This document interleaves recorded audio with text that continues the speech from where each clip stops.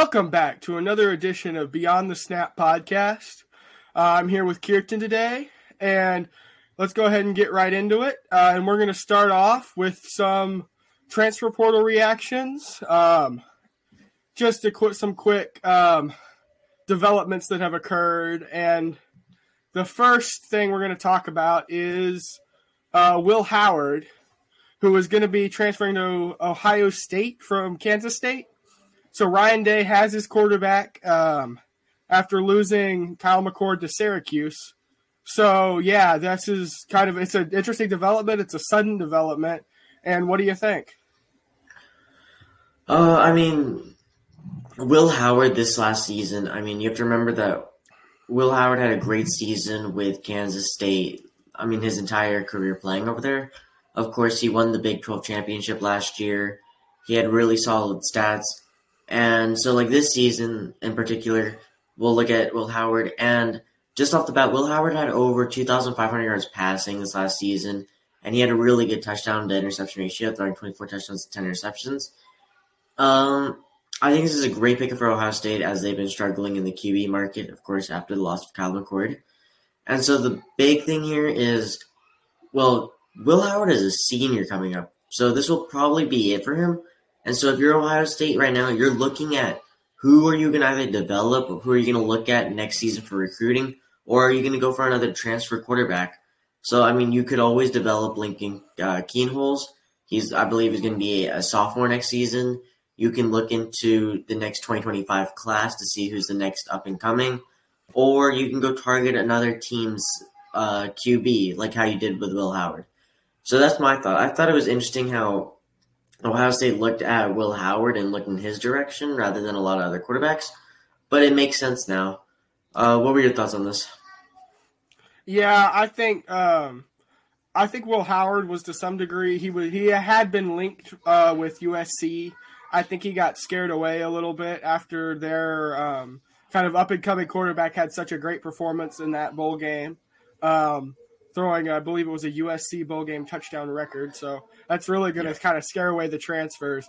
And I think he's great. He's experienced for Ohio State, but I also think it kind of is another example, another drop in the bucket of the 1 year, one shot transfer quarterback, right?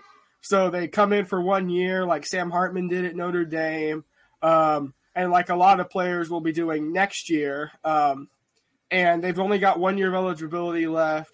They're just coming in to try and shore up the team, right? Like a lot of different good quarterbacks, but that are now moving, like Riley Leonard, and Oregon's going to be doing in that same situation. And there's a lot of teams that it feels like might get stuck in this perennial, new quarterback every year.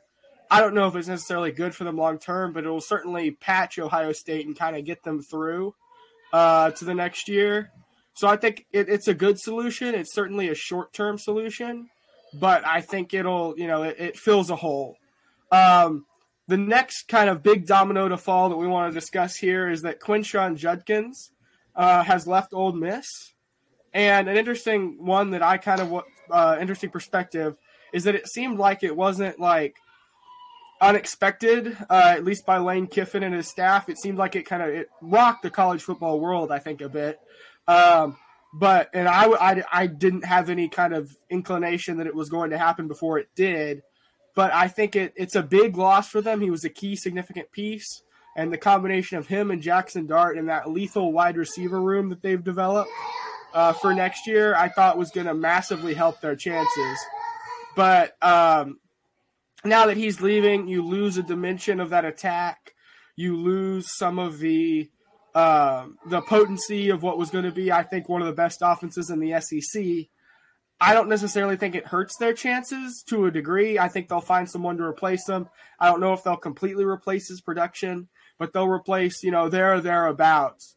And he's a great talent for wherever he goes. He's a very good running back, very solid running back, one of the top running backs in the sport. And I think it certainly hurts Ole Miss. They're going to have less veteran capability, and I think I wouldn't be surprised if we see Lane Kiffin adopt a running back by committee approach, taking several guys, just trying to fill that production, rotating them in and out, getting a fresh running back, and all of that. But I think it's not a huge loss, It's a bit of a surprise, but it sounds like it was a you go your way and we'll go ours, and it'll be, parting as friends. We're, happy for what you did for us, and we wish you the best in the future, but it's time to split ways.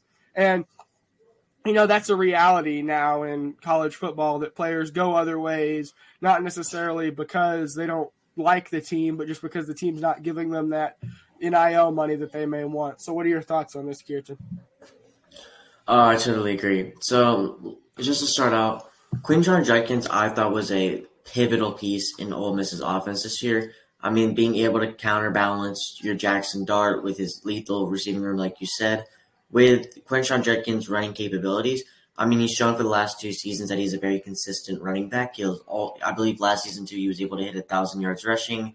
He got to the end zone, I believe, 15 times this year, somewhere around that number. And I think right now his lead team that he's probably going to head over to is Ohio State. Ohio State, like you said, I believe it's now going to become a game of who has the deepest pockets. Ohio State, of course, being such a known program, being so built, being a team that's been dominating the sport for last decade, honestly. They have the money to use an NIL to purchase essentially whoever they want. It's going to become a little bit like soccer now. As in soccer, you pay to get a transfer in, but in this situation, you're not paying the other team, you're paying the player, and it's almost like, how much is money a importance to these players, and how much do they value money to go switch teams? I honestly found this very shocking. Again, Quinshon Judkins, like I said, is a very consistent running back for Ole Miss. I honestly thought that he was going to stay, but after Lane Kiffin came out saying some questionable things about his future there, I honestly am sad to see him go. I thought he was going to be a really pivotal piece in this Ole Miss team. Ole Miss is probably going to be sad to lose him, as, again, he was such a pivotal piece in keeping that offense two-dimensional. But now you have to look at all of Ole Miss's transfer portal wins. Ole Miss is dominating the transfer portal. They have dominated the transfer portal. They're going to be still just as good as a team. So I feel like this is almost counterbalancing a negative with a positive. You're going to have an insane transfer portal class that just came in, but of course you're going to lose some pivotal pieces. And so for that reason, I think this doesn't necessarily hurt significantly Ole Miss's chances of getting to the playoffs and any higher things that they want to have, win Cotton Bowl, win Sugar Bowl, win the SEC. But I do believe that this will benefit Ohio State more than hurt Ole Miss, as Ohio State needs another pivotal running back and to be competitive, I think, in the Big Ten, because I believe that despite many thoughts, I believe Ohio State will actually struggle in this new Big Ten rather than being the always 1 seed, always 2 seed. Yeah. So the next kind of transfer that we have is that Texas has seen losses similar, comparable to Alabama, and those the very successful teams, but didn't get all the way to the top. Jared Thompson, one of their safeties, who has struggled this year. I wouldn't be surprised if he's a little bit getting the boot. He struggled this year, especially in coverage. So has the whole Texas secondary, but the safeties have been picked on in particular. Keaton Crawford is also leaving, along with numerous other names. And to me, it's kind of just the indicative, the success, the doubting, people wanting to go other places, perhaps players trying to find another home where they're going to get more playing time. And I think that it's I don't think it's going to hurt Texas. I think it's kind of going to have a similar effect to Alabama losing a lot of players to the portal. It's very, it's kind of come and go. It's a reality of college football now. Obviously you wish that everyone could stay and be productive and play at the first university they go to. But I think it's kind of just the reality of you're going to have some shuffling in and out, especially on, as a top tier of a team like Texas or Alabama. Yeah, and I totally agree with that. His production value this season has been very low compared to what happened last season. I believe last season he had 55 tackle involvements. This year he was running around 13 area. And like we said before, Texas's secondary is going to get picked on because they are the weakness of that team. I do believe if Texas had Jonathan Brooks, I believe if they had a solid secondary team, or they were able to account for all of the lethal weapons Washington had, they would have made a title run. Honestly, I predicted them getting close to winning it. I thought Bama was going to win it, but that's another story. It's exactly like you said, Kieran. When you're on these top-tier teams, the Bamas of the world, the Georgias, the Michigans, the Texases, you're always going to have turnover, essentially. So if you're not the best, your job is jeopardized. And that's meaning, like, Texas is bringing in a number 3 recruiting class with some top cornerback, with some really pivotal secondary positions on that roster or on that class that they're bringing in. And I believe that if you are not good enough to play, you're going to either have two choices. You're either going to have to become better, or you're going to get benched for someone who's younger, someone who's more athletic, someone who's faster. And that's the big problem with bigger programs. And I believe you recapped this perfectly, because the sense is if you are on a bigger program, you're going to get more players in, you're going to get more talent in. And instead of it being you earn your spot, it's more or less if you already have the job, it's about defending the job because people will take it from you. Yeah, and I think this is kind of it's indicative of these top tier teams, especially teams that have ascended, right? Texas, 8-4 last year, 11-2 this year. So obviously, a huge a swing of skill and of talent and of becoming a higher quality team, and that's going to come with some of those 8-4, 8-4 players, 8-4, 5-6, or 5-7 players. Some of those are going to have to, be cut by the wayside. It's just the unfortunate reality of becoming a top-notch team. And so the last kind of transfer thing that we wanted to hit here is Roydell Williams. A key in their run game and running back duo is out of Alabama. Yeah, and I'll start this things out. Roydell Williams, he was a key factor in that offense, but slowly he wasn't. When you look at the grand scheme of things, he had over 100 handoffs this season. He had 100 rushing attempts, but at the end of the day, he's only averaged 5 more yards per carry, which does make sense. But it was almost like his season stalled out because we can't forget the fact that he only had 5 touchdowns in the end. And so early on, when Bama was questioning who's going to be their quarterback, they leaned on Roydell Williams to be their guy. But Roydell, I don't feel like played to the level of expectations we all had him at. And it almost seemed like he stalled out this year. And so that's why he's going to probably head out of Bama. And especially if Jalen Milroe's coming back. Again, I think Jalen Milroe will also be another Heisman candidate this year, as he now has a chip on his shoulder. He is a veteran quarterback. He's been in the big moments, and he's ready. And he has dual threat capabilities. We know he's just as effective on the pass as if the run. And honestly, to me, it sometimes seems like he's more effective running the ball than he is passing it, as he makes better ideas, or he has better movement with the ball in his hands. He seems more controlled rather than him only taking his first option and trying to throw the ball into tight windows. And so I can see why Roydell Williams is leaving. I think Bama would like more spacing as a team. It's almost like a basketball term in this case.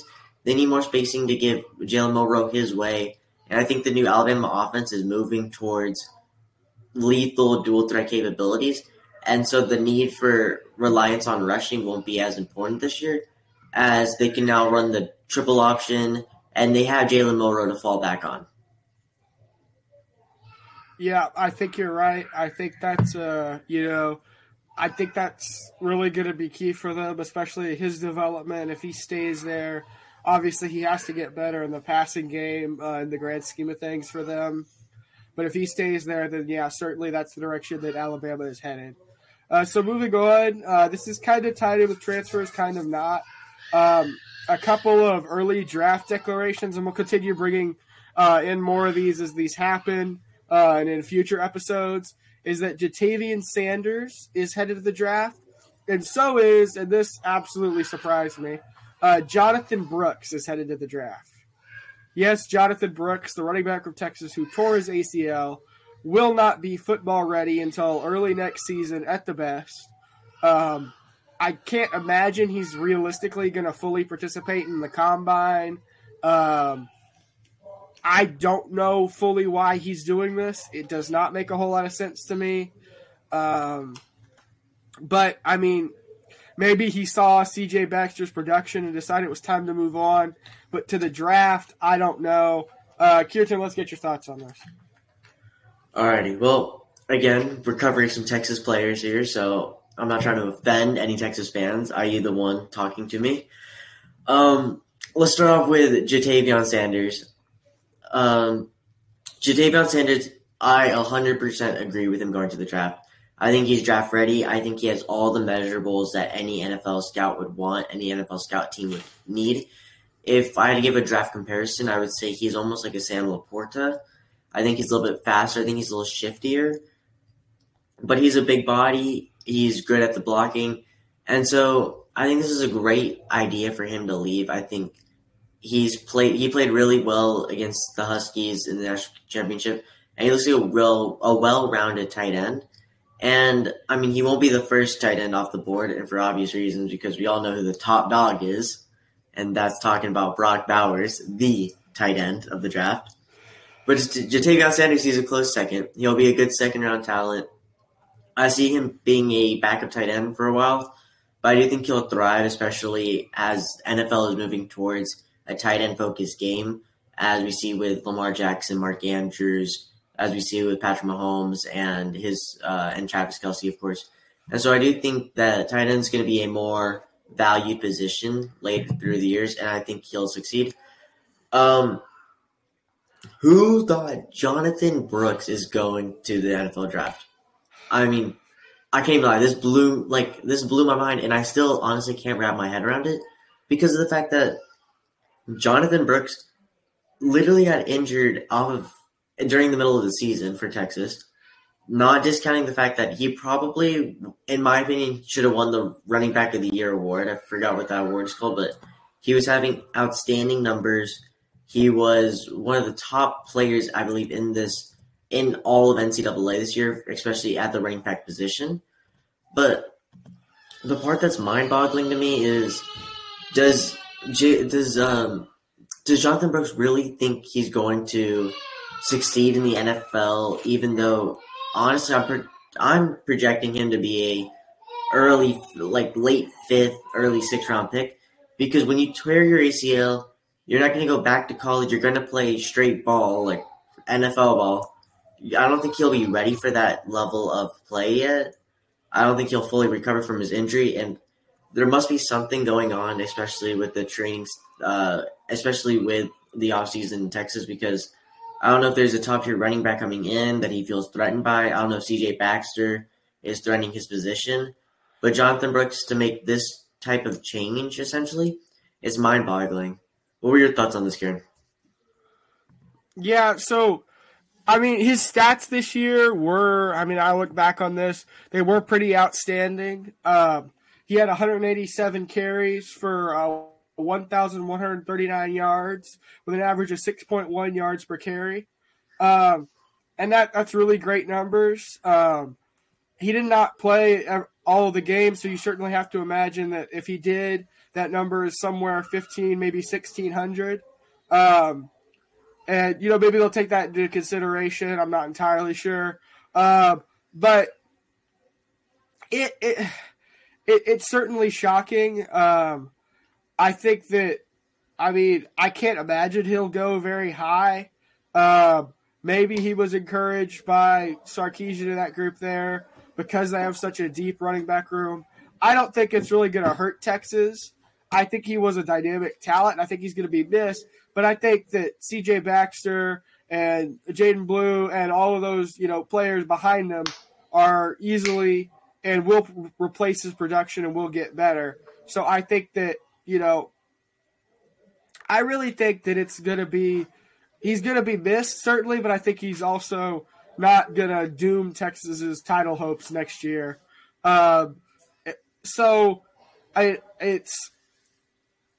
It's his personal decision to go to the NFL. We'll see how it works out.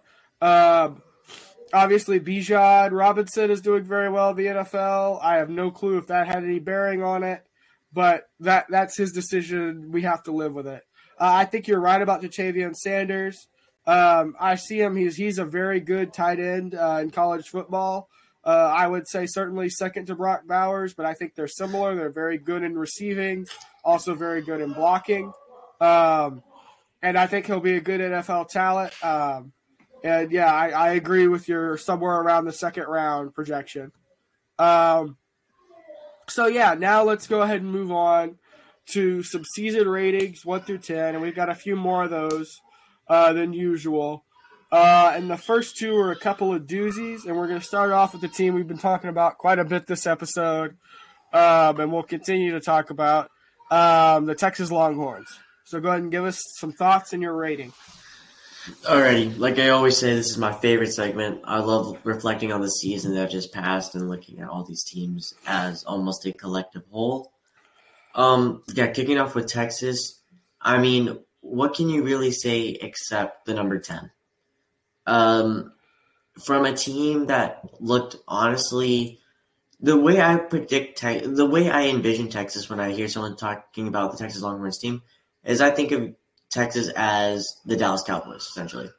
Y'all play great against top-tier talent, but when it comes to itty-bitty schools that you should have no problem squishing with 2 fingers, somehow they take you to overtime and sometimes they beat you. And as we saw last year when y'all lost to Texas Tech. And so this year, I feel like Sarkisian did a really good job of cleaning that up. He was able to take his team as a whole and almost improve fully, and he was relentless every game. Every game, I believe he scripted like the first 50 offensive plays. He was just relentless, and so it didn't matter if you were the Bama that they faced in week 2 or if you were like Kansas that they played, I believe, week 6, week 7. I don't know the full number on their schedule or what game they played on. But he always gave the same amount of effort in coaching, and the players gave the same amount of effort in the games as they did against Alabama, which in turn made him a better team as a whole. And to go from a team who really was always predicted to be such a top-tier team and to finally almost feel that ease in your heart if you're a Texas fan of, like, we're actually improving. We look like a solid roster now. And to finish at the 3 seed, of course, a loss that I don't believe should have happened, but that did happen against Washington. But I think this season as a whole, compared to for the Texas fans, compared for the coaching, compared for everything, it has to be a perfect 10. All right, so I'm going to disagree with you here. Quite a bit, actually. So I think it's been understood that this year, you had to go realistically 10 wins was the bottom benchmark, I think, especially considering how much talent Texas has. One of at least the top 2 talented teams in college football, I would say. Very talented, very athletic, talent everywhere.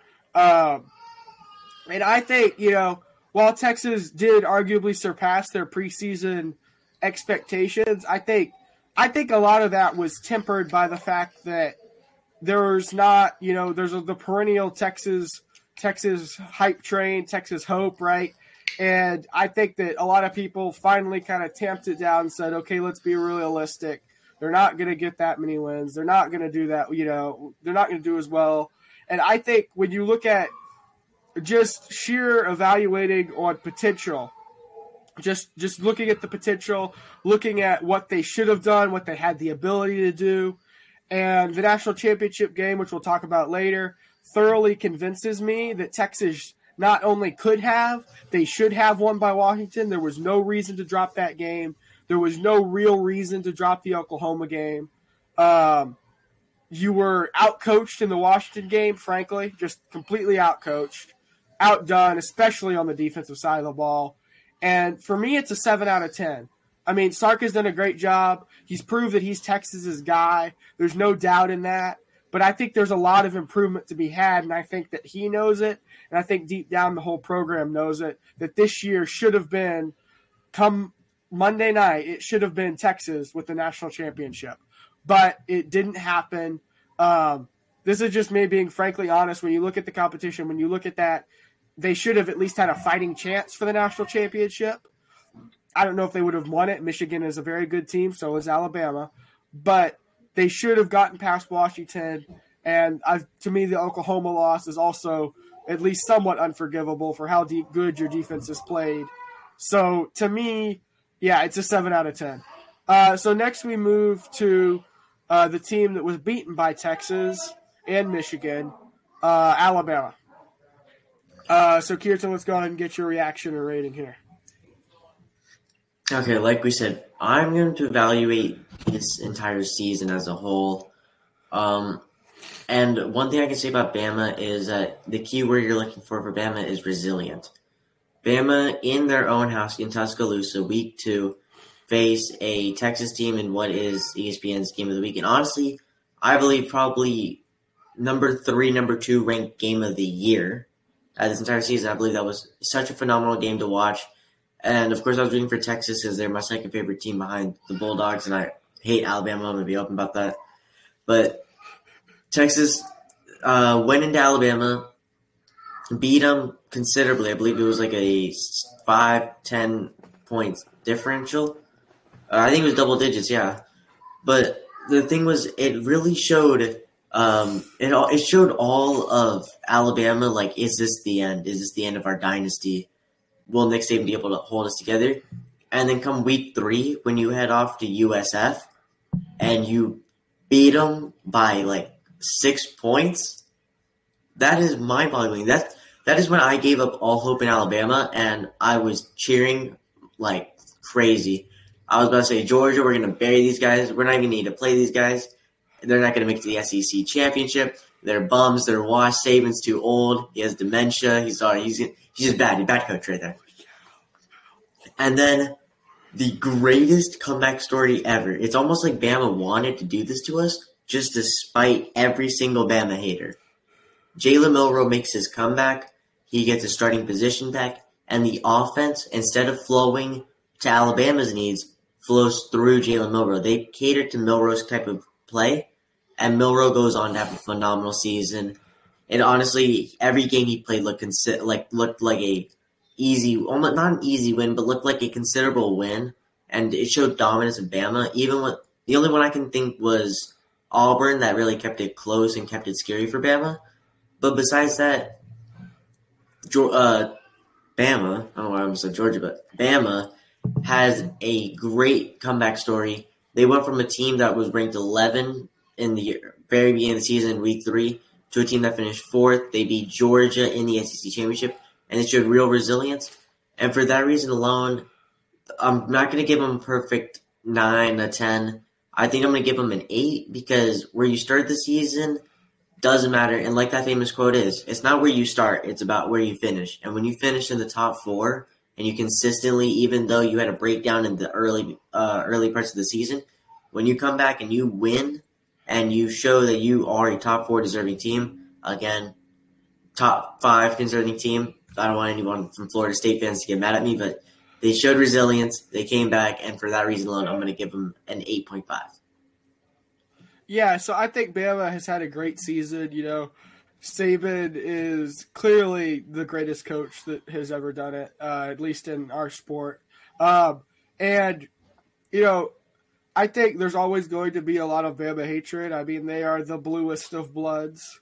So blue it's almost purple. And I think that, you know, that they've had a really good season. They've been able to turn it around. We've seen 2 different Bama teams. We've seen an early offense that relied almost solely on shot plays, that could only throw it down the field, that only had that big play, big pray, you know, hope, to a more balanced attack, a better attack. Their defense is manned up.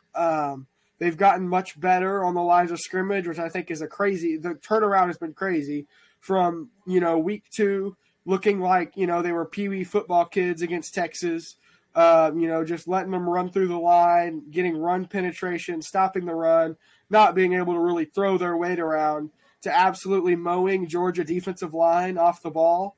I think that O-line move, I mean, that coach has been incredible. Being able to just push around a team, be more physical, and win that game, I think it shows a lot. for Alabama. They had a shot to beat Michigan, didn't play very well, did not look like Alabama. And I think that, next year they're going to be a contender. They're always going to be dangerous. They're always going to be threatening. And, to me, they're always going to be here until Nick Saban moves on, and probably even after that. So, yeah, I think for me it's got to be a 9 out of 10. I think it's one of his best coaching jobs.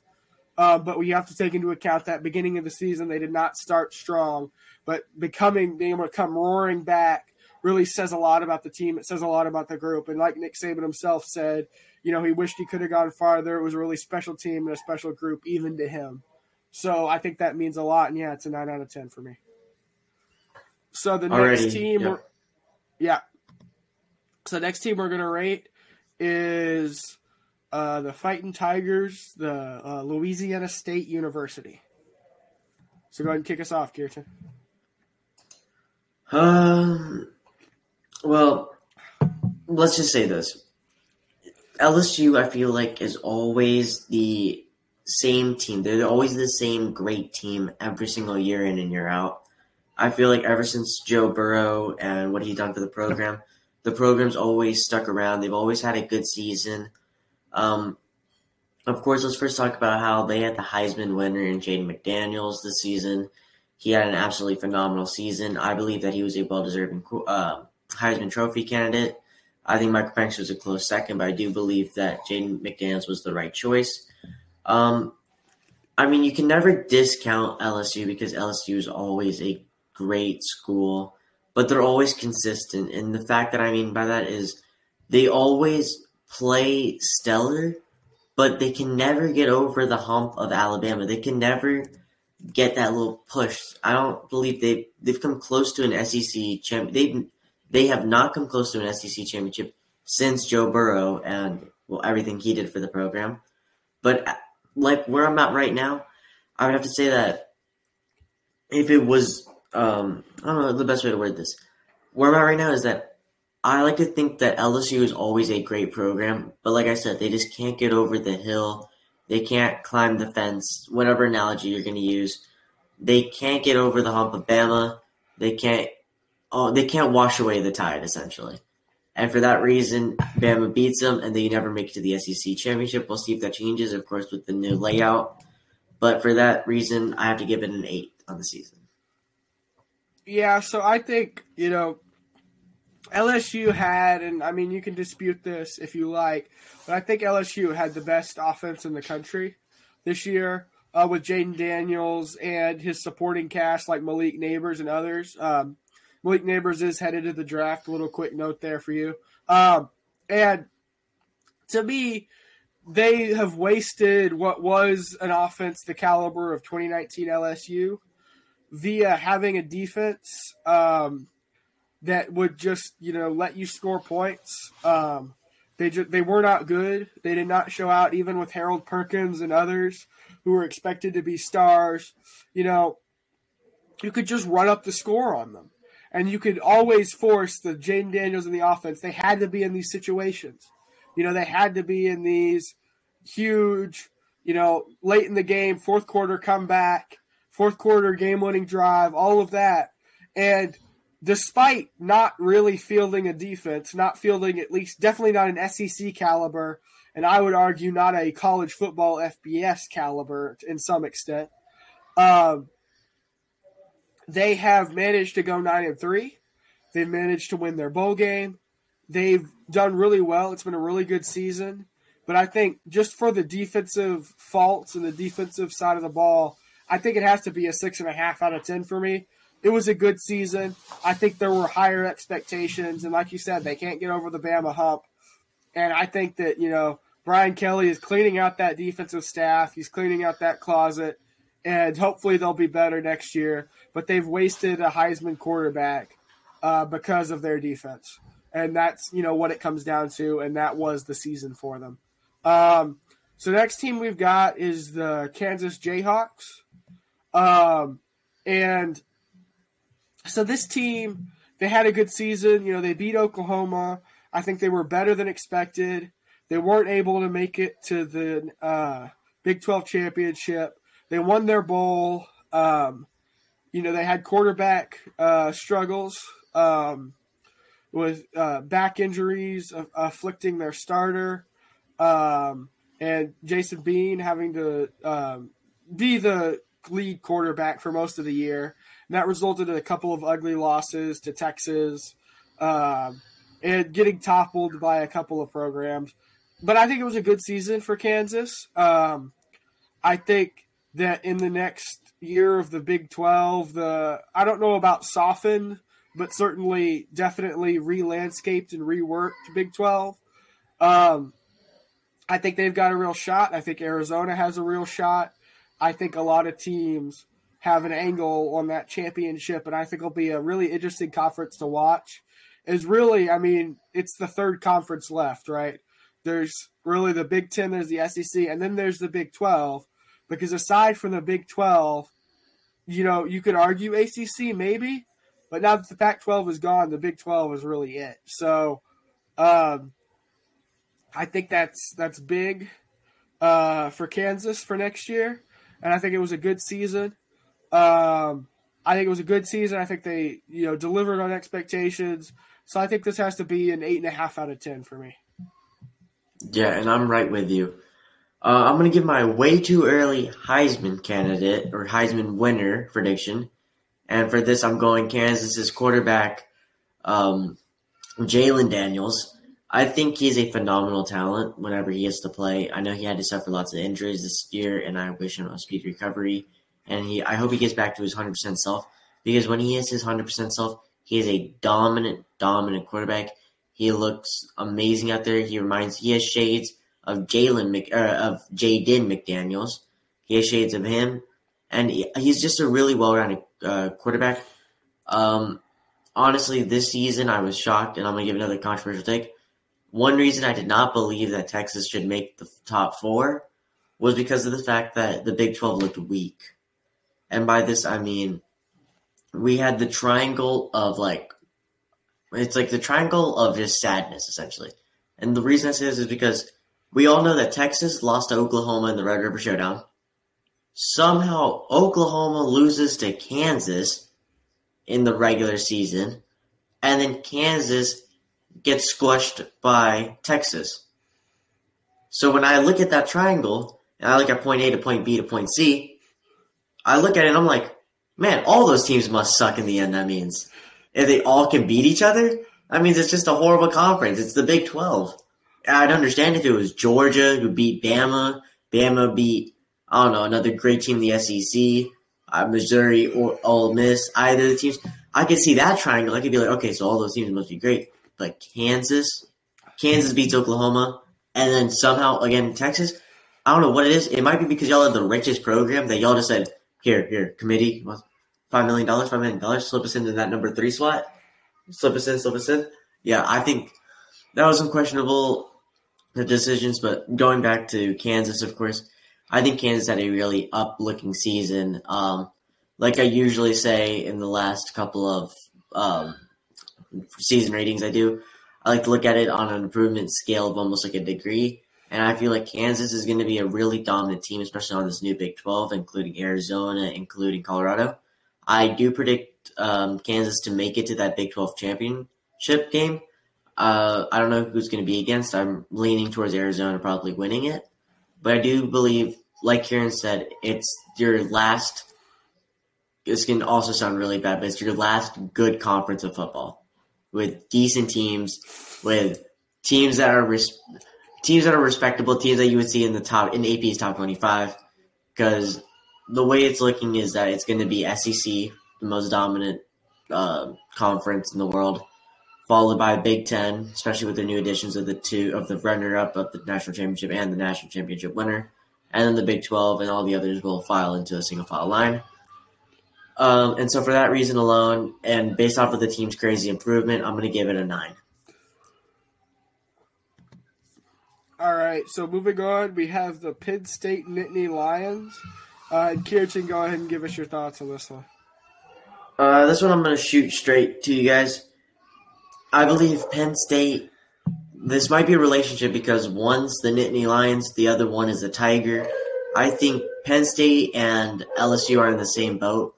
They are both two very, very good programs. I think they have the opposite play style, as I believe Penn State's defense is stifling and their offense is lackluster. You would want to see more. Kind of like how LSU has a really solid, a really well-built, air-rated offense, running game essential to that team. And they're just such a good offensive weapon, but when it comes to the defense, LSU is lacking in that department. And so to give it to you straight and to give it to you fast, it's the exact same boat that LSU is in. And that sounded a little weird, I agree. To be honest, it's the same boat. The Penn State cannot beat Michigan. Penn State cannot beat Ohio State. It's the same way LSU can't beat Bama. LSU can't beat Georgia. And for that reason, I'm going to give them the exact same ranking I gave LSU, and that will be an 8. All right. So, yeah. So, to me, Penn State's season went about like this. I'm going to draw you a diagram or I'll paint you a picture for those of you on audio. So, you're riding towards the edge of the Grand Canyon, right? Maybe you're being driven back by some fearsome advance. Maybe it's the blowing wind of the north. And then all of a sudden you hit that edge, right?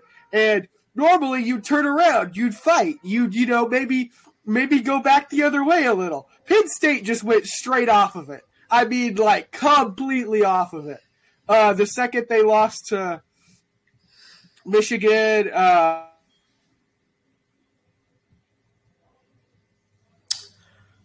sorry for the problems. Kieran's thing cut out a little bit. Kieran, can you hear me? Yeah, I got you. All right, sorry. That was really weird. So, yeah. Okay. Moving on. So Penn State, when they got beat by Ohio State, it was mission critical. It was your heroes are off the edge of the canyon. You're fighting. You're hoping. You're praying that you could beat Michigan, and then they didn't. Michigan did not have a good game, and Penn State still got steamrolled by Michigan's running attack. And therefore they go to the Washington pit of steamrolled by Michigan's run game. And it was a make or break year, I think, in some respects for James Franklin. I mean, 10 wins is not bad in modern college football, but they've been there for a long time. They lost to Ole Miss in an ugly bowl game loss. It's not been good. For me, it's a 5.5 out of 10. They did not meet expectations, and they did not get over the hump that they needed to. Yeah, and quickly, I just want to apologize for all the background noise. My family is over for dinner, and so if you hear some background noise, I know I'm going to try to cut this up, clean the audio, but if you do hear some stuff in the background, that's what it is. Moving on to our next team, we have Kansas State Wildcats. Again, another good, solid season for Penn State or for Kansas State, but I'm going to first kick this off to Kieran to hear his thoughts. Yeah, so I think Kansas State had a good season. I think, there were some big title game hopes. They split time between Will Howard, who we've talked about, and Avery Johnson. Will Howard is left, so now they're going to be going with Avery Johnson at quarterback. And, I mean, they won an incredible game in the snow, kind of the Blizzard Bowl against Ohio State, I believe. And they fought and they battled and they came out victorious. And I think it's a good team. It's a resilient team. I think they met expectations, and I think it was a good team. I think I have to go with a 5 out of 10 for them. I mean, they met expectations. It wasn't spectacular. They had some issues rotating in and out players. It wasn't a great result. Didn't make it to the Big 12 championship. So to me, yeah, it's a 5 out of 10. It's a good season. It's, certainly not going to make or break any careers, but it's a good middle of the road season. Yeah.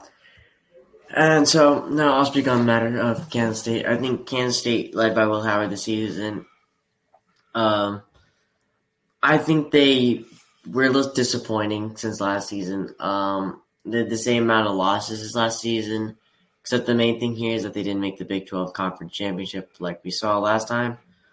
The Wildcats, they were just a surprising team. I thought they would do better than they did this year. I don't know. I feel like they didn't play almost to their full potential. Is the best way to word this, especially coming off of a Big 12 championship. But I don't know. I think for this season, I'm going to give it, honestly, the same, not the same score. I'm going to give it a 6.5 out of 10, especially because I think that they had some really key moments in their game. Not all the moments were bright, but they did have some good moments, especially taking number 3 Texas to overtime. Of course, this is because they had Malik Murphy starting at quarterback because Quinn Ewers, as we all know, got hurt for a little while. But still, take a very, very well-rounded and talented team as the Longhorns in DKR to overtime is something special. So for that reason, I'm going to give them a 7. All right, that makes sense. Good rating there. So next we're going to go to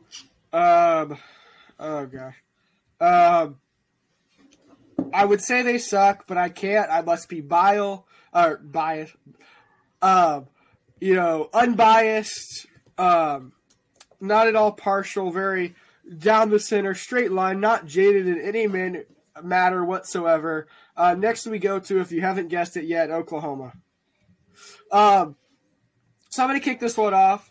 They had, I think it was a good season with Dillon Johnson. He's headed to Oregon.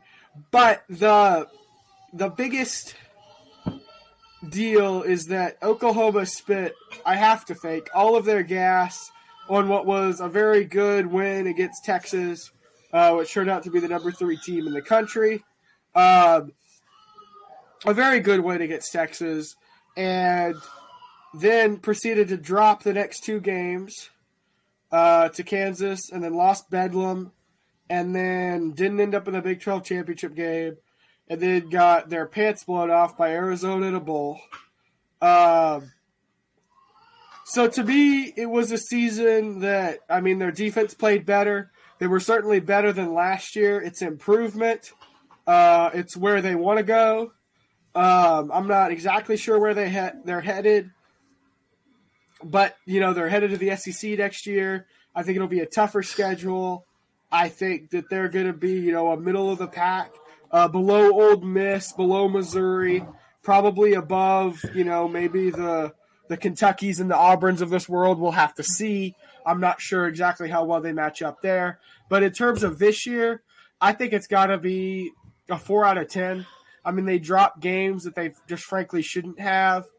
2 of them that kept them out of any meaningful postseason appearances. They finished with a good ranking. It was a good team, the high-flying offense. But I think that, it was good, but it wasn't great, and that's why they're getting the grade that they're getting. Kirtan? Yeah, and I'm going to disagree with you on this one. I wouldn't say they deserve a 4 necessarily, because we still can't forget that at the beginning of the season, Oklahoma looked like a real national title contender. They were blowing out teams left, right, and center. They did amazing. And compared to last season, especially if we're looking at the season ratings, where they lost 49-0 in what I believe was the most forgettable Red River Showdown, because it wasn't really a showdown. It was more or less like one person brought a gun, the other guy brought a stuffed animal. That was last season, of course. This season was a good showing. This season was fun.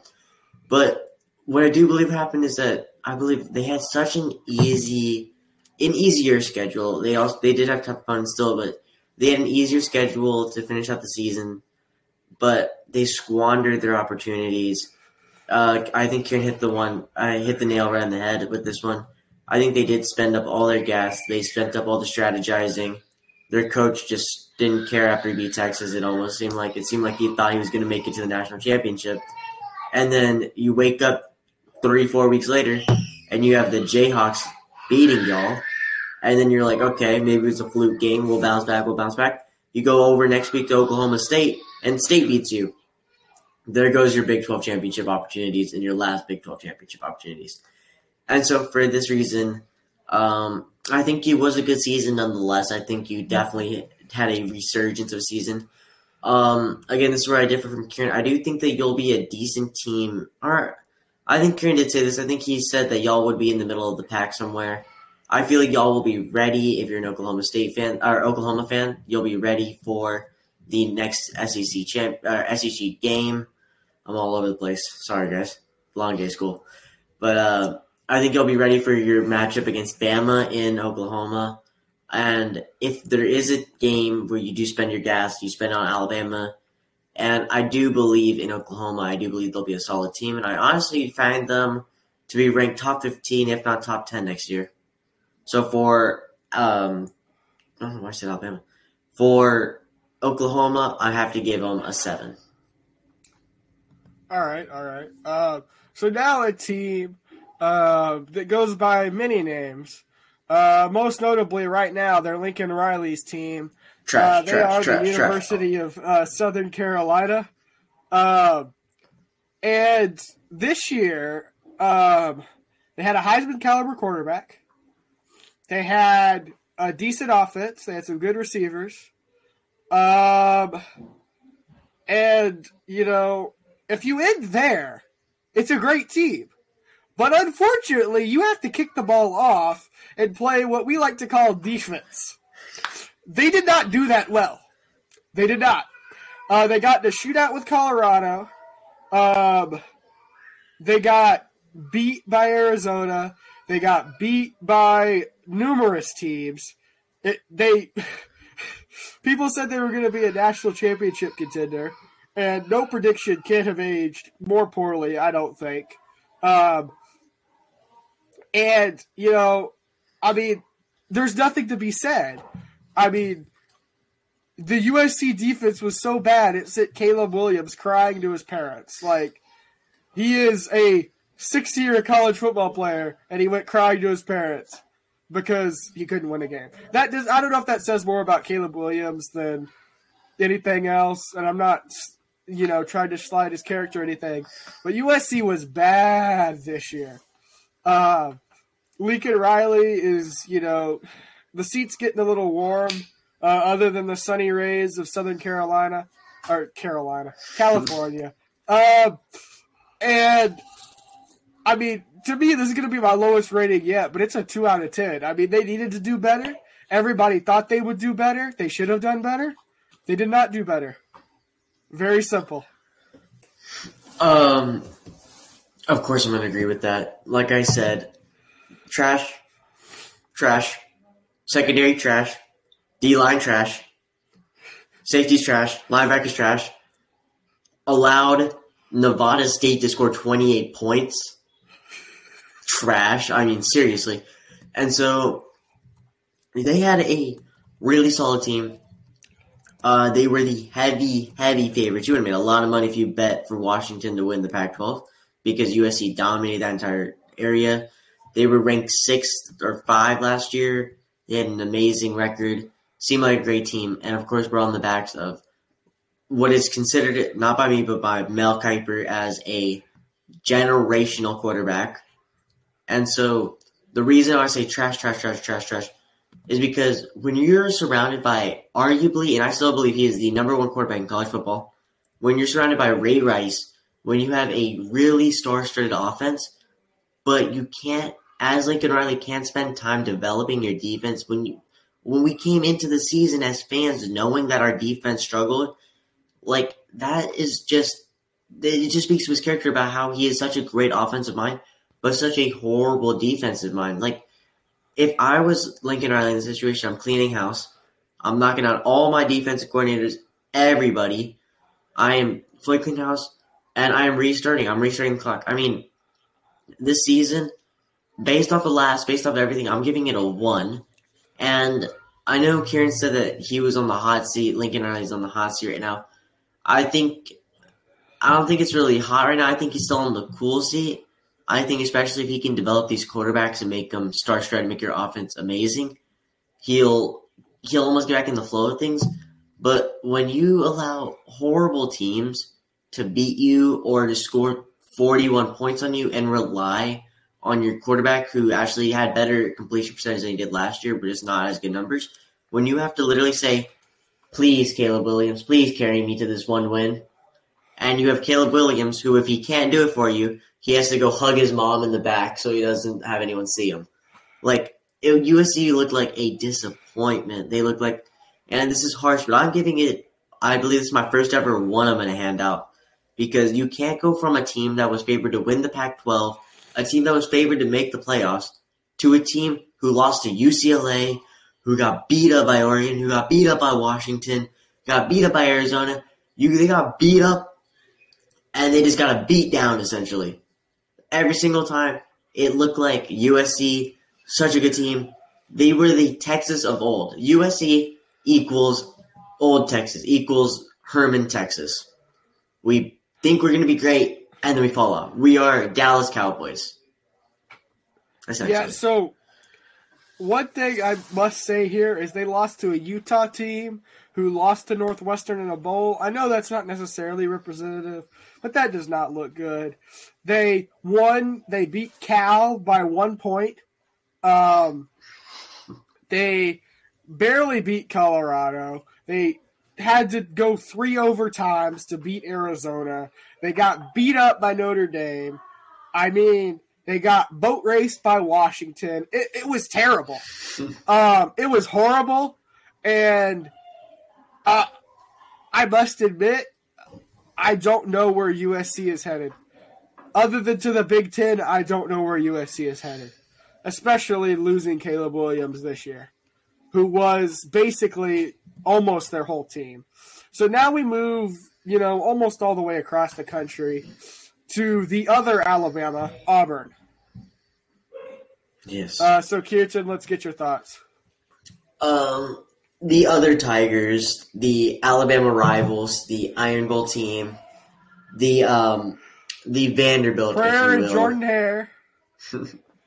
The team where I'm trying to come up with a good reference for this team. This team reminds me of a Appalachian State, if you will. They are a team who is not that great, who always seems like they're going to be good. They always show up, but when it comes to the itty-bitty games, they get crushed. When it comes to the Bama game, and of course, again, this is going kind of what I said last week, that you can't predict rivalry games, but it's just, I don't even know. Auburn, they're showing signs of improvement, even though they got blown out by Bama. But it's still it's like hard knocks over there, because we can look at New Mexico, or we can look at Auburn and say, hey, you put up a good fight against Bama, you look like a solid team. And then we jump back a couple weeks and it's like, okay, everything's good, lost to New Mexico State. Where did that come from? Straight up lost to New Mexico State, lost to A&M early on the season. A&M was projected to be good, but, I mean, if you want me to be honest, I have to say that Auburn is a team that still needs to find their footing. They're showing little signs of improvement, but I don't think they're at the point of they're not at the position they need to be in right now to make a push for even the top 20, I think. I don't even think they'll make playoffs. I don't think they're going to come close. And so for these reasons alone, again, I'm giving you some hot takes this time. This is the hot wing episode. But for that reason alone, I'm going to give them a 6.5, a 5.5. I'm kind of pissed about the New Mexico State. All right, yeah. So Auburn had, and I do not say this lightly, the worst loss the sport has seen in quite a while. Yeah, so they did not get beat in a close game by New Mexico State. They got beat by more than 20 points. They got the amount of ridiculousness and insanity that this game brings back is that just a few short weeks ago, I was sitting on my couch, absolutely positively jumping with glee for the sport, watching New Mexico State beat Auburn. Like, they just gave up. They had no life. They looked like they were, no offense, Fresno State. They looked like they were, an FBS team. They looked like they were, some Division II walk-ons. I don't know, but they did not look good. They looked like it's so incomprehensibly bad. Eventually, that'll get wiped under the rug if Hugh Freeze has success there. Right now, it will be the ammunition in the Alabama insult cannon from now until the next time we decide to change the playoff, probably. And, you know, Auburn is a very difficult team to rate. They're talented, but they've lost talent. They're going with Peyton Ford, who's played okay, but not great. He's not been a star. He's been, it's a very difficult team to rate. It's a very difficult team to talk about. And, I mean, I got to give them a 5 out of 10. It's kind of a middle-of-the-road season. It's what you expected. The weather forecast for Auburn Tigers is currently showing 5 to 6 years of doom and gloom, middle of the pack, at least a couple more years. So, unfortunately, for all our Auburn fans, there are hard times ahead. It will get better eventually. I've been a lifelong Texas fan. I know what it feels like. And, yeah, I mean, this season, I don't know how indicative it is, but I think they'll be a middle of the pack for a while. Maybe they'll slowly ascend. But it's hard to predict and talk about Auburn. But the next team we move to is much more of an endless spotlight team. And for this, I must reach behind me to the shelf of goodies and put on my Ohio State, my Buckeyes hat. It's got to go on because we're going to give a season rating to the Ohio State Buckeyes and go ahead and kick us off so I can show off my glorious hat. Okay, well, I'll kick us off by saying I dislike that hat. I dislike Ohio State, another team I do not like, because I don't understand why your mascot has to be a nutsack. To be honest. Holy cow, we are going off the rails. Wow. Yep. This is going to be a wild episode for y'all. Just so you know, we're very unbiased. It's just the mascot. The mascot's the only thing. We don't care. No. I'm okay with the team. The team looks solid, except that mascot, he the epitome of a punchable face. Okay. Anyways, Ohio State, they're in the exact same boat as Bama, in my opinion. I love giving team comparisons to give the watchers just something where they can see where my brain is heading. Ohio State, it's going to be a tale of Ohio State versus Michigan. I feel like it's going to be one of the big stories. I don't think Ohio State will ever leave the top 10, not for a very long time. I think they're going to be like a Georgia and Alabama for that matter. And I think this is going to spark a rivalry. I think the game between, of course, Michigan and Ohio State will always be one of the biggest games of the regular season, not just because of the fan base, the rivalry, but because of the fact that these are the two powerhouses that always play, and it often or not means a national title spot. So to kick things off, Ohio State compared to last season, I believe it was a little bit worse. Of course, you had the struggle with losing C.J. Stroud to the NFL draft and having to start Colin McCord, and also Marvin Harrison Jr. I don't think he was having a better season competitively. I think he had a regular similar season, but it just didn't feel like the Ohio State that you thought was the dominant Buckeyes. Let's get them. No, it was Ohio State. It was, we're going to be good. We always are good, but let's see how we handle the game. And they didn't come to the game prepared. It didn't seem I don't think they were ready for the game. I think they still need a little bit more scheming, a little bit more time planning the game. And I don't like referring to the game as the game because it gets confusing. But when I say the game, I'm talking about, of course, Wolverines, Buckeyes. But yeah, they didn't have enough time to plan for the game. And I always think they're going to have a great season. They're always going to be a great team. But for the fact that another team cannot get over the hump of Michigan, is going to get a 8.5. Yeah, so the Buckeyes this year, they've been solid. They had a very good defense, headlined by Tommy Eichenberg at linebacker. They had a good offense with a solid wide receiver core. It looked like a team with a lot of potential. But, of course, they do play, until next year, a one-game season. There was one game that mattered for them this year, and they lost it. And then they went to the Cotton Bowl, and in what was, probably a bowl only marginally more exciting than watching cotton grow, they got beaten by Missouri and got given a severe case of Schraderia, as most teams that play Missouri are given. And to me, it's, it was a good season for them. Not a great season. Ryan Day cannot beat Michigan lately. Now, no one did. No one could. They were 15-0. It's the best loss that you could have, a loss to Michigan. So, yeah, I think I got to give them a solid 8. I mean, it was a good season.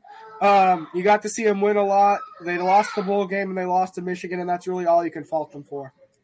And that's going to wrap up our season 1 to 10s for this. We'll continue to do those well into the offseason.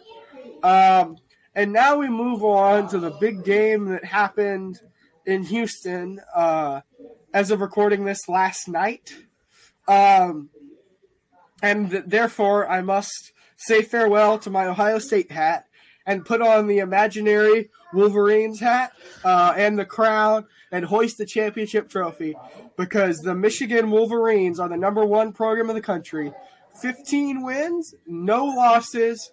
They beat Washington by 21 points in what was honestly an awesome display of power and physicality. For those of you that didn't watch, here are a couple key stats that really tell you all you need to know. Michigan ran for 303 yards. Washington had 301 yards of total offense. Michigan averaged 19.3 yards a carry in the first quarter. And that really sums up the story. And the other thing is that Michigan had scored all the points they needed to win on the first 2 drives. Just in the first 2 drives. 2 drives, 2 Donovan Edwards, amazing, just getting out of traffic and, hit the clutch, hit the gas, and he's gone. Getting out of there, amazing, incredible touchdown runs. He had a breakout game when they needed it.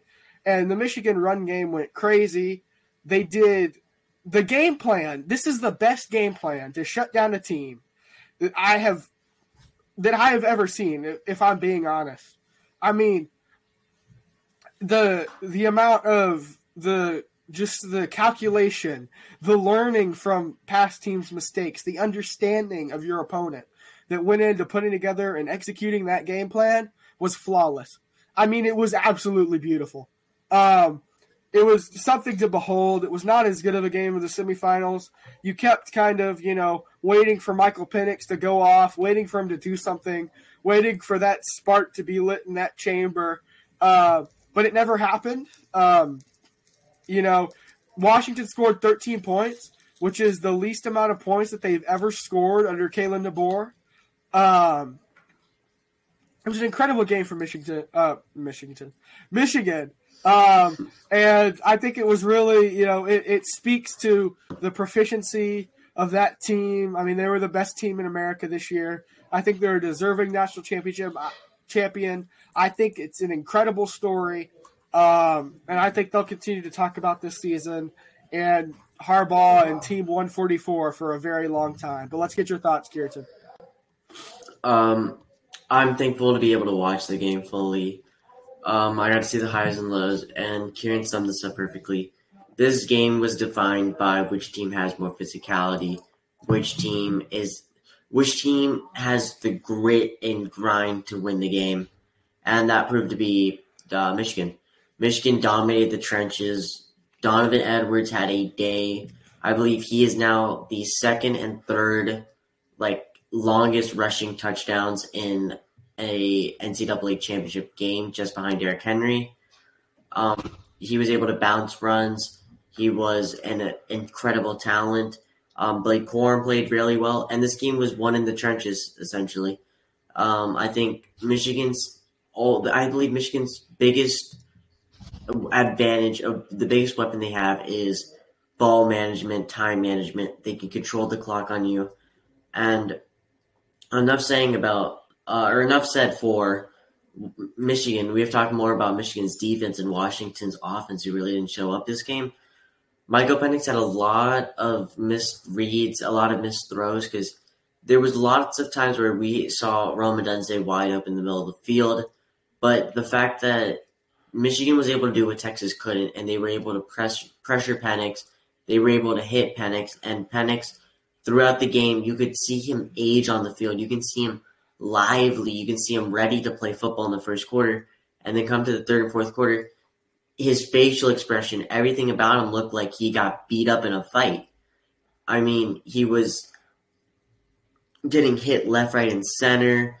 He wasn't making great reads as we thought he would. He wasn't delivering the ball with pinpoint accuracy, as we saw on the critical fourth down throw to Rome Odunze, which was a little bit far to the left of Rome Odunze, which led him to drop the ball. And Washington came into this game, I believe they were really hoping on their offense and, well, mainly their offense, Rome Odunze and Michael Penix, to really seal the deal and attack the secondary of Michigan. But as we see, Michigan's secondary is killer, and Michigan's secondary was ready for the challenge, unlike Texas's. And I believe this was a hard-fought win for Michigan. I believe Michigan deserves all the credit they got. I feel bad for Michael Penix, because especially after the year he's had after recovering from, I don't know if it was both Achilles tears or ACL tears in both his legs, but just being a resilient quarterback, comeback player of the year 2022, Pac-12 player of the year, Sugar Bowl most outstanding player, all the awards. He seemed great, and when it came to the very end, he just wasn't able to perform to where you can tell his expectations were. This game was great. I don't think we gave J.J. McCarthy a little too much credit. I don't think J.J. McCarthy really did much this game. I don't think he had 10 passing yards for 0 touchdowns, 0 interceptions.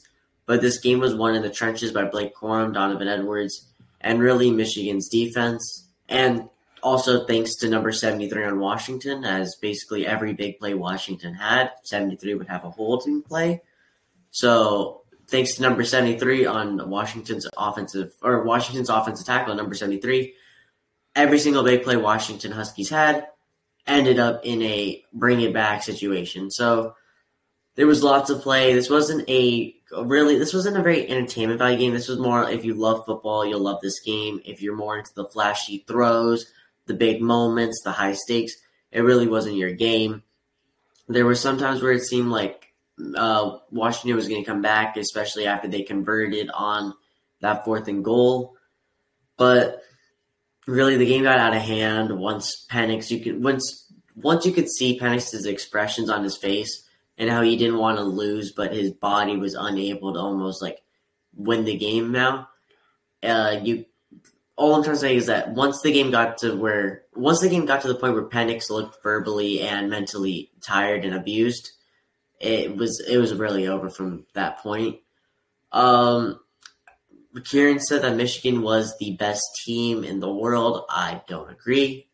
I think if you let Georgia into that conversation, Georgia's winning the entire thing. I think we got robbed. I think if Texas woke up on the regular, the bias meter is going off. Sorry, that's my natural reaction to incredible Homer bias is to cough. It's not bias if it's true. Scale just went from what? If it's not bias, it's true. So I want to just make my case for. There are a few people who the credit for this game belongs to. There are a total of, I would say, really it came down to, in the end, one person, and that person was Jesse Minter. He's the defensive coordinator for Michigan, and he did an incredible job. He did something no one else was able to do. And I'm going to get a little technical here, and I'm going to break down who he did it. So Michigan really, I never saw them do the same thing twice. They were very unpredictable, which was a huge contrast to Texas the week before. Anytime you would see them go into, 4 down linemen and then they had walked up a linebacker, when the gaps they lined up in were never the gaps they blitzed in. There was always some kind of stunt going on. When it was a pass play, they always had that in their back pocket. If he throws the ball, we're going to run this stunt. If we're working on these run stunts, working on these run fits, they're able to shut down the run early, partially because Washington's star running back was hurt. But also just because they were able to they got pressure on him relentlessly. And it wasn't necessarily because they were beating Washington's offensive line. They were just taking them out of the equation. They were using stunts. They were using, having Mike Sainristil and others blitz from that nickel position, blitz from the edges, blitz a linebacker. So you got free runners to take a shot on and harass Michael Penix. There were some amazing moves. There were some amazing spin moves by the D-line.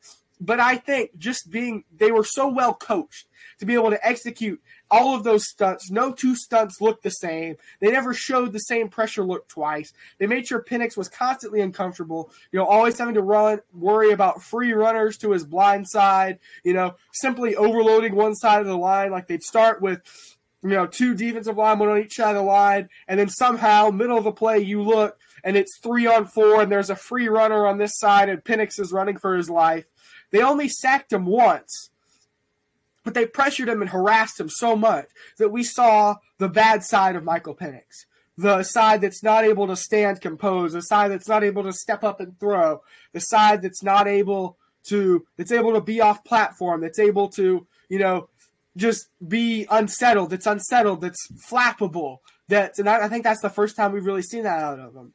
Texas got some pressure, but he was able to stand in the face and throw. He wasn't able to do that because of how relentless it was, and I think of how much pain it caused him by Michigan. I think it's an incredible job from their defensive coordinator. They were able to disguise the coverage downfield, and the combination of a relentless blitz and disguised coverage. They'd roll from one high to two high safeties to a man, look underneath. They'd show man, play cover 3. They'd show a cover 2 and then roll into like a cover 4 or a cover 1. And they did all these different things and just able to mix up the coverages so constantly that you could never get a beat on what they were doing. But Texas did the same thing. Usually 2 high safeties with, sometimes manned up underneath, sometimes off underneath. And that was almost the extent of the change, right? Usually the blitzing was, honestly vanilla. It didn't mix it up a lot. They learned from every single one of Texas' mistakes and did the opposite. Whereas Texas, gave their running backs 9 carries each. They just fed Blake Corum and Donovan Edwards. And they just fed them. They just gave fuel to the two-headed beast. Turn around, hand the ball off, pitch the ball, throw it out of the backfield. Just get them in space. Get them somewhere. Get the big guys blocking. And to me, all the credit belongs to that amazing defensive performance. Sainristil and Kenneth Grant and so many others. They just all played fantastic. And they also picked Penix off twice as opposed to fumbling the ball twice, which I think was another huge part of the difference, especially starting in that third quarter when he had to make a comeback. Now, the other thing is that Michigan's O-line played incredibly, I thought. J.J. McCarthy was rarely under pressure, even as great Washington edge rushers, Braylon Trice. He was rarely under pressure. He was, he missed some throws. He didn't play to the best of his ability. He did what he needed to do. He got that throw to Colston Love when he had that long scramble on 3rd and 10 to flip the field, to pin Washington deep, and to allow that defense to pin their ears back. And I saw somewhere that Jim Harbaugh likes to watch nature documentaries of wolves hunting with his team before games. And, credit to whoever came up with that story because that is brilliant. But that's what they did. They were like a pack of wolves. They were relentless. 6, 7 guys swarming to the ball. I think years from now, the defensive coordinators on every football team across America, when their defense plays lousy and when they need to inspire them, they will put this on and you'll just see 8 guys just flipping to the ball. And, the guy gets hit once and then he gets hit twice. You hear like 4 or 5 pad pops before the refs finally blow the whistle. Just boom, boom, boom, boom. And it's not a way to play football. You can't beat that. If they play like that, it's impossible. And it has nothing to do with talent, although they are very talented. It has everything to do with just sheer will, physicality, and coachability. And the other thing that I think is indicative of this is that all season long, I've loved the way that the Michigan players talk. They talk like they're a team, not like they're one person doing something great. Blake Corum received offensive MVP, and when he got up there, the first sentence he said, they said, how did you do it? How did you play so great?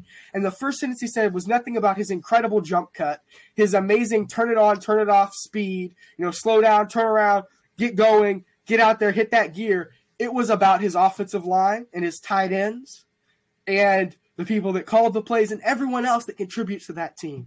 So to me, it's the most complete team in college football. They're not the most talented, but they're the most physical. They're the most complete, and therefore they're the best. They all thank each other. They're all grateful for each other, and you can really tell it's a true brotherhood, and that's what, everyone hopes to build. Even me playing high school football, that's what I hope to build with my defense next year. That's what I want to see. That's the kind of ferocity, the kind of intensity, the kind of well-coached, knowing when to stop, but going hard, playing your heart out.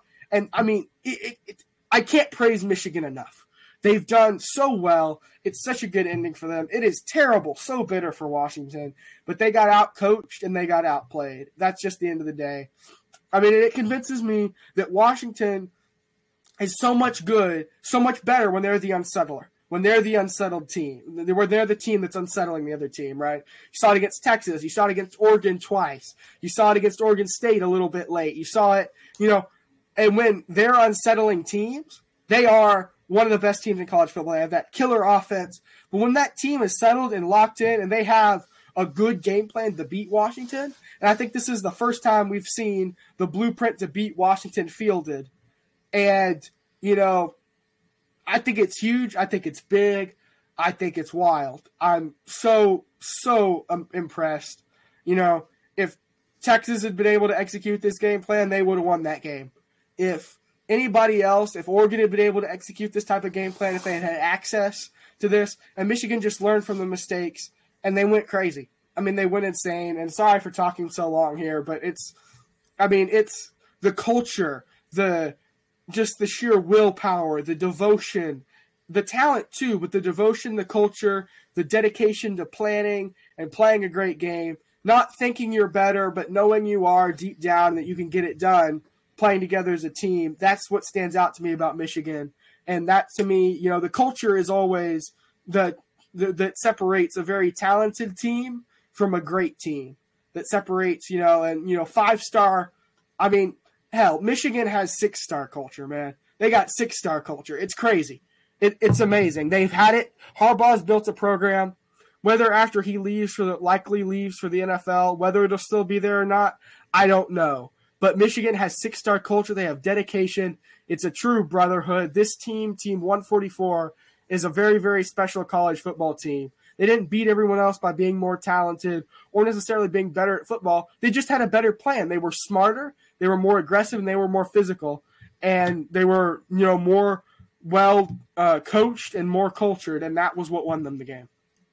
Yeah, and just for closing statements, honestly, Michigan won this game. They are the well-deserving champs. I don't think they would beat Georgia, but based off of everything we've seen this season, with the fact that they handled business, they were smarter. Like Kieran said, hit the nail on the head. You don't need to be the most talented team to be the best. You need to be the team that's most gelled, the team that trusts one another, the team that knows that someone will step up to the plate if you don't. A team that is just well-rounded in the fact that everything that you do is because some other player did something for you, whether that's Blake Corum finding an open gap because his O-lineman split a hole for him, whether that's giving J.J. McCarthy 3 seconds to make a dime of a pass to a wide-open receiver, again, because the O-line gave him the pocket. And the reason they won this game was because they were the more bonded team. They were the more well-rounded team as a whole. Coaching was better. The team played better. And honestly, Kieran was right on this part too. It was the unpredictability of the defense that won the game. It shook Washington. I think Washington likes coming into games as the underdog because with that underdog mentality, they think the other team's going to try to play it safe and we're going to screw everything up for them. We're going to make the ground shake underneath their feet. They're not going to know what to do. Well, they came into this game as underdogs, but again, it's like Kieran said, the ground shook underneath Washington. Michigan played out of their comfort zone. Michigan was trying different things, and that's what eventually won Michigan. There was a time where Michigan went cover zero. They went no-man coverage. It was just straight-up man blitz. And I think that rattled Michael Penix because everything he's seen on film is zone play. And I think because of the fact that Michigan used different tactics, used different strategies, that's what won them the game. And so to wrap up this episode, These are our thoughts on the college football playoffs and college football season as a whole. We're going to dive probably more into the college football season next week. We'll wrap it up for you. We'll give you our favorite plays, our favorite games, and the latest in off season. Kieran, is there anything else you'd like to add? Yeah, so I just wanted to discuss one thing real quick that I thought was important. In the way too early top 25, just a few highlights here. Georgia's 1, Texas is 2. I believe Oregon is 3, Bama's 4, Ohio State's 5, Michigan's 6.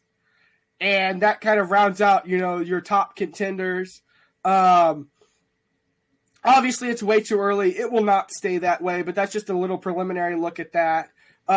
Next episode, just to give you a little spoiler, we're going to talk about our favorite moments from the season and just some of the favorite, experiences we've had in this great season of college football and reflect a little more. And then we will start on the, predicting the 12-team playoff, predicting, looking deeper into that top 25, maybe formulating our own rankings.